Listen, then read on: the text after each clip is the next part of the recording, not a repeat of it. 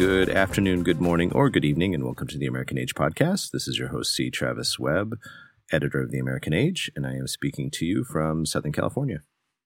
Hey, this is Stephen G. Fullwood. I'm the co-founder of the Nomadic Archivist Project, and I'm coming to you today from Harlem, and it's cold out. Hey, I'm Seth Rodney. I am a senior editor at the Hyperallergic blog, and I am speaking to you from the South Bronx today, and I was on time today. Well,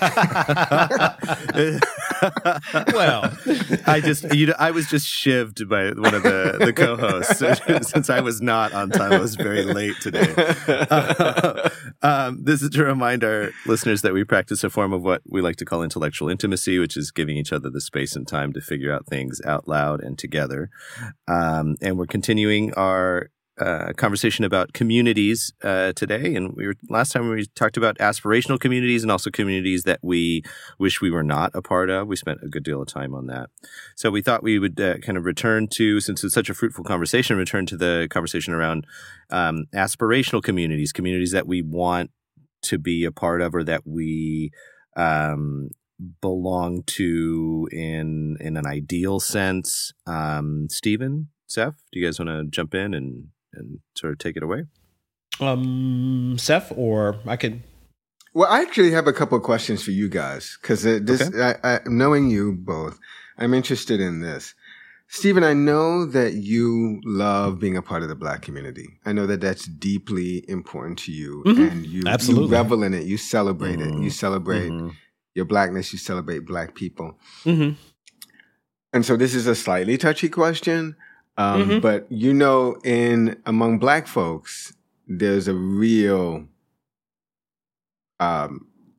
profound divide between folks who are light skinned and folks who are dark skinned. Oh yeah, right. And there's sort of echelons of status, right, that are correlated with the lightness of one's skin because of a proximity to whiteness, essentially, right. Historically.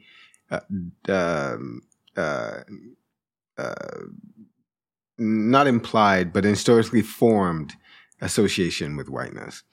Was there ever a point in your life, and I would imagine if there was, it would be when you were younger, much younger, where you felt like you weren't really part of the Black community around you, or you felt somewhat alienated from it?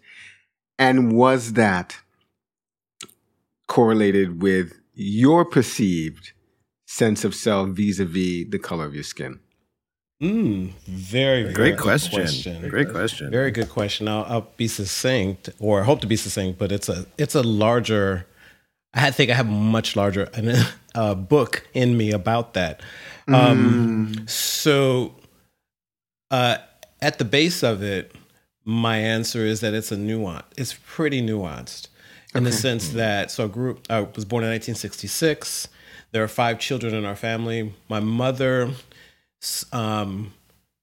great grandfather was listed as mulatto, and sometimes listed as non-white, and sometimes listed as Negro in in the census record. The woman he married, though, Carrie, his name is Charlie. The woman he married, her name is Carrie. So she actually is listed as white and was born in Indiana. They were married in Tennessee and came to Ohio. And so from that union, you could see the replication of different shades in our family in terms of skin color. So no one was solidly brown, but there were browns to my color, essentially. Of my 5 siblings, I'm the lightest in the family, and I'm the first boy, and I'm the middle child. And growing up, I would watch my experience was this. I want to keep it on the body for a moment. It was called everything you could call a person of this complexion. So it was light, bright, damn near white, white boy. What I love, though, is I've written some of this down. I need to shore it up and make it even more creative. But there was a guy named Roger in our community who was about your shade. And Roger was like maybe 4 or 5 years older maybe 2 years older than me, because I was like maybe 11 or 12. I would sit on my porch, and I see the camera behind my head, and me just sitting on the porch. And Roger would ride up up and down our street on his 10 speed and go, white boy, ha ha ha ha ha. Turn around, come back, and do it again and again until he either got tired or I got tired, right? Yeah. But I think that I never felt alienated from the Black community because I grew up in a Black community with similar folks, meaning that there were some families that were browner like you, Seth. There were some lighter ones that looked like Travis. But my family always contained all these different colors. It was coming upon a sort of political sensibility about it. You would watch girls in our community and even lighter boys be seen as more beautiful or more handsome, right?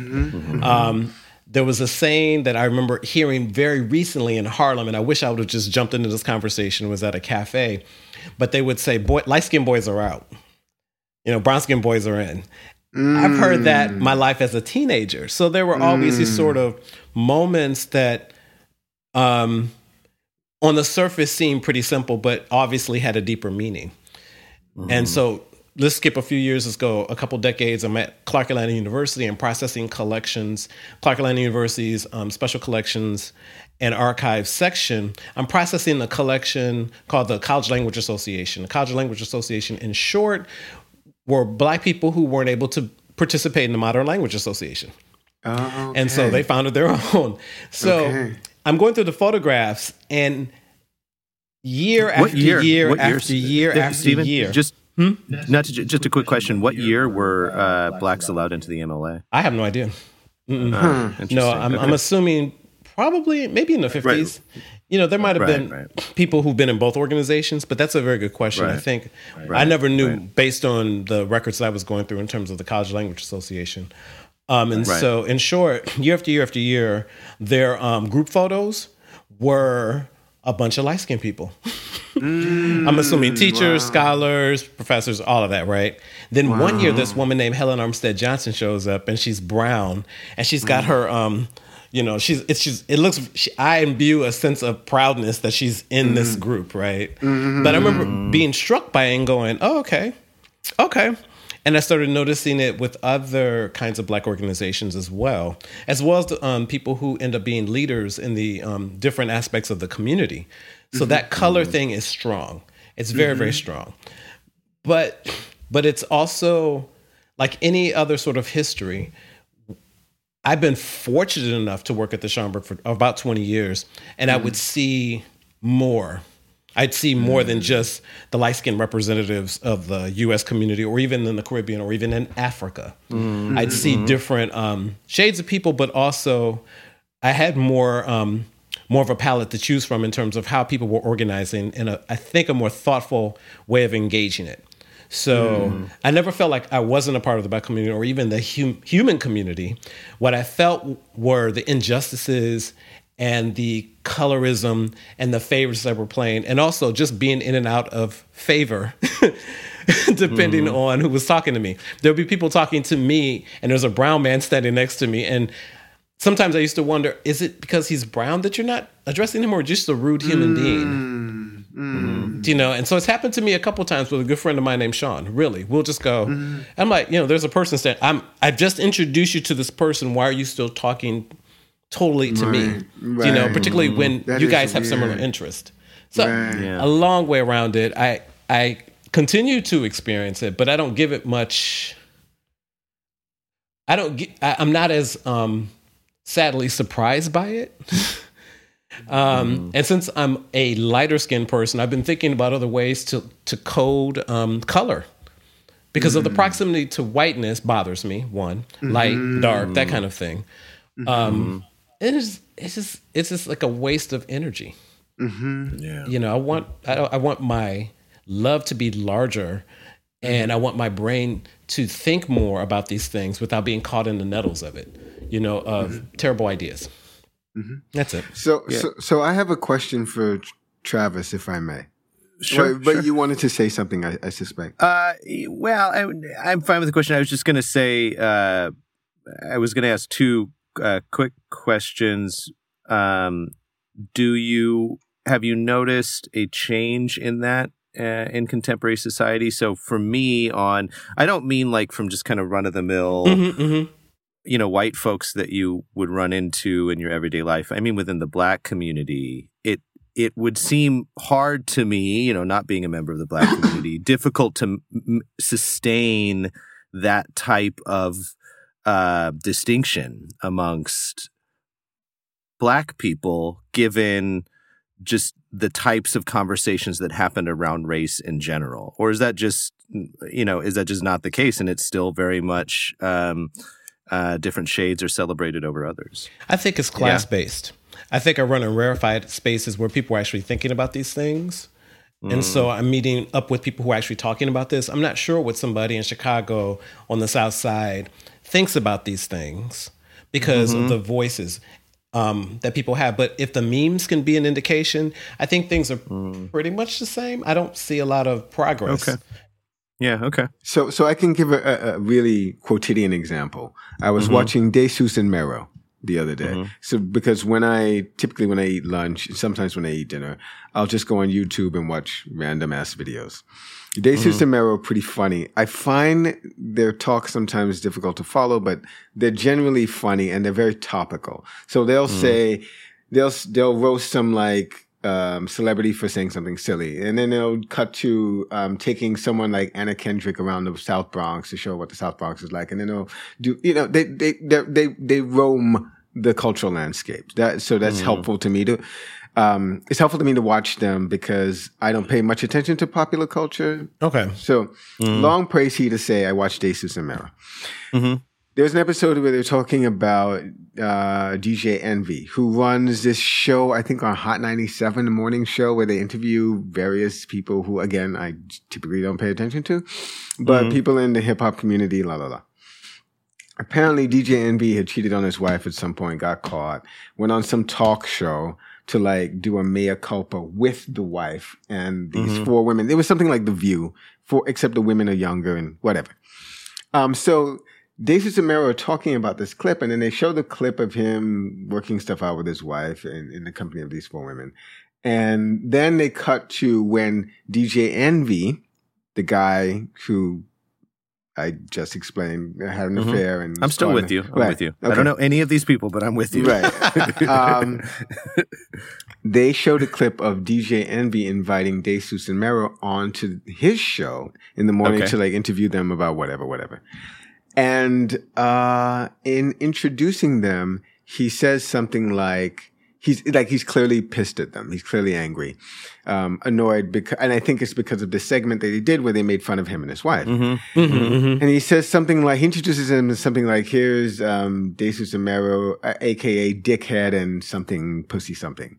And they were like, hey, whoa, what's the deal? And he's like, yo, blah, blah, blah. I think you owe my wife an apology because you said that she went on that show just for the money and that's blah, blah, blah.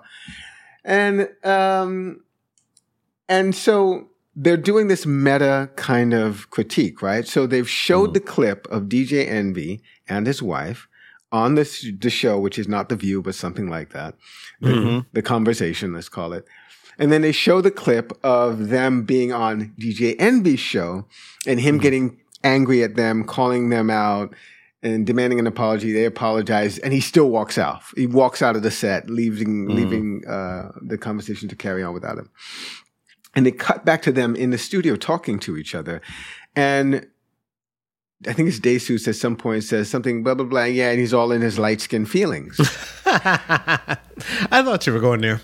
Right. And the thing is, this is right now, right? Like these guys are at the cusp. They're on that wave of conversations around race, ethnicity, sexuality, gender, power, la la la, in a very funny way, you know. But that's what they said. That's what he said. Like something light-skinned feelings, as if to say, because he's a light-skinned black man, he's going to present himself umbrage more quickly. Right. Exactly. Exactly. Right. Exactly. Like. Yeah. And like, oh, he's gonna, what is that? He's gonna faint dead away because like, Scarlett O'Hara, or something, because his feelings for her, like that's batshit crazy. It's funny because it's batshit crazy, but it's also very much like something that people believe, right? Like, there's an investment in crazy. it. Yeah, there's investment. Yeah. They're dogs in that race. Right? Yeah. It's ridiculous. Yeah. Man. And the only other thing I was going to throw in, tell you about, mulatto and all this kind of stuff in Louisiana and New Orleans, they had they came up with like 30 or 40 different ways of categorizing black people. Like it's crazy. Like if you go in there and read, it's just it's crazy. It's like really, actually, I wish people could see it. It's actually like crazy. Like octoroon, to imagine, quadroon. Like to imagine like these people, they go off to their schools and they study and these are like doctors and everything. And they're like, they're sitting down over cigars and whores or whatever. And like, well, I think if it's this shade, we should, it's bad shit crazy. Wow. And that wasn't that long ago. It was like 100, 100 and change, 140, 100, 120, something like that. The artists like, I forget her name will come to me in a moment. She's a photographer who would even work with grades of hair, right? The colorism, the grades of hair, and do exhibitions around it. And it's just fascinating to me. But like I said, but it's the carnival of racism and race in the U.S. But also there are definitely connections to it in the Caribbean, even in Africa. When I was in Ghana, I remember seeing nothing but white people in ads in Accra until I happened upon one with a black woman doing a Mentos ad. And I was like, these people don't look like those people in the ad. What the fuck is that? Notwithstanding the Jesus, which was also white, of course. But I was like, what's happening here? And I spent 9 days in that country just looking and trying to pick up as much as I could. So that says something. I'm not sure what that means, but it says something. Yeah, it doesn't say anything good. That's for sure. So anyway, Seth, I'm sorry, I didn't mean to interrupt your question. Not at all. So the question I have for you, Travis, is, I know, having known you for a long time, wow, it's probably like 20 years we've known each other. Wow. Yeah. Steven's clapping. Anybody can stand each other for 20 years, be friends, they'll develop, grow. That's cause for celebration. I agree. You didn't cancel each other. It's true. That's right. It's true. We didn't ghost each other. I know I have a sense of how important it is to you for you to belong to a certain intellectual community, and I know that you the community is a kind of Venn diagram overlap of academia and just people you've met who are on a particular spiritual growth, path of spiritual growth, and other people. But being part of that kind of intellectual community, people who take quite seriously their lives and the idea that their lives can be meaningful is really important to you. My question is, was there a point or maybe the question is more like, what was the point? Because you're here now. What was the point in your youth? Can you identify the moment when you thought, oh, there are those people who are smart, who are saying things that are self-aware and introspective, that are searching, and I want to be among them. I want to be part of that community. That's a really good question that I unfortunately am not going to have I'm going to attempt an answer. I don't have a great answer for it. I'm trying to think sort of back to episodes in my earlier life. I don't think there would have been any real clue to that, at least not an obvious clue to that when I was in high school. I played Dungeons and Dragons and, it's not like, I was really into any other thing than hanging out with my friends. I didn't drink or anything like that. It's not that I was too straight-laced. I just, I don't know. I didn't have an interest in it. I was still a kid in so many ways till a very late age. Probably the first inclination that I had an interest or affinity for things like poetry and poets and writers was probably my first job, which was at Disneyland. And I was a custodial staff at Disneyland. The people that, I don't know if you guys have either one of you been to Disneyland? I've been to Disney World, not Disneyland. Right, so. I think I've been to, no, not Disney. What's the other one out there? Disney in California? Yeah, there's some sort of theme park out there that I went to. Knott's Berry Farm, maybe? Magic Mountain? Universal Studios, is that it? Universal Studios, yeah. That's where I went, yeah. So, I always conflate the two. I'm like, did I go to Disneyland? Did I see Mickey Mouse? Yeah. So, and I wore, they have custodial staff at Disneyland. They wear all white, and you walk around and you sweep trash up and empty the garbage and stuff. Mm-hmm. That was my job. Mm-hmm. And I hated my job. Mm-hmm. The worst part of my job was you had to do this thing called back sweeping the lines. So you would have to walk backwards through the line in between the people and sweep up the trash. Mm-hmm. And I was really shy and self-conscious. And of course, all the teenagers that were there, I was about their age. So, they would, poke fun, not even in a just being normal. Oh, like, hey, you missed a piece of trash there. Hey, that kind of stuff. Right. And of course, which was just mortifying to me. Right. And so what I used to do to get through those shifts is I would memorize poems. Mm. And I had, there were just a couple of old books. My parents had bought encyclopedias when I was a kid because that's what you're supposed to do for an educated household, my parents thought. And so they had this whole set of encyclopedias and had these great books collection that went with it. Mm-hmm, mm-hmm. And so I just one day I grabbed a book off the shelf and I started memorizing the poems that were in there. Wallace Stevens, Shorter Wallace Stevens, Edgar Allan Poe, T.S. Eliot, things like that. And I'd memorize them and I'd recite them to myself throughout the day as I was doing my job because it would take me somewhere else, right? I wouldn't be there doing sweeping up trash at Disneyland. And then I took that with me. So that was a summer job before I went to community college. And I took that with me into the community college, and that affected my course selection. Like, I want to take this, instead of just doing composition, I want to do this class on literature.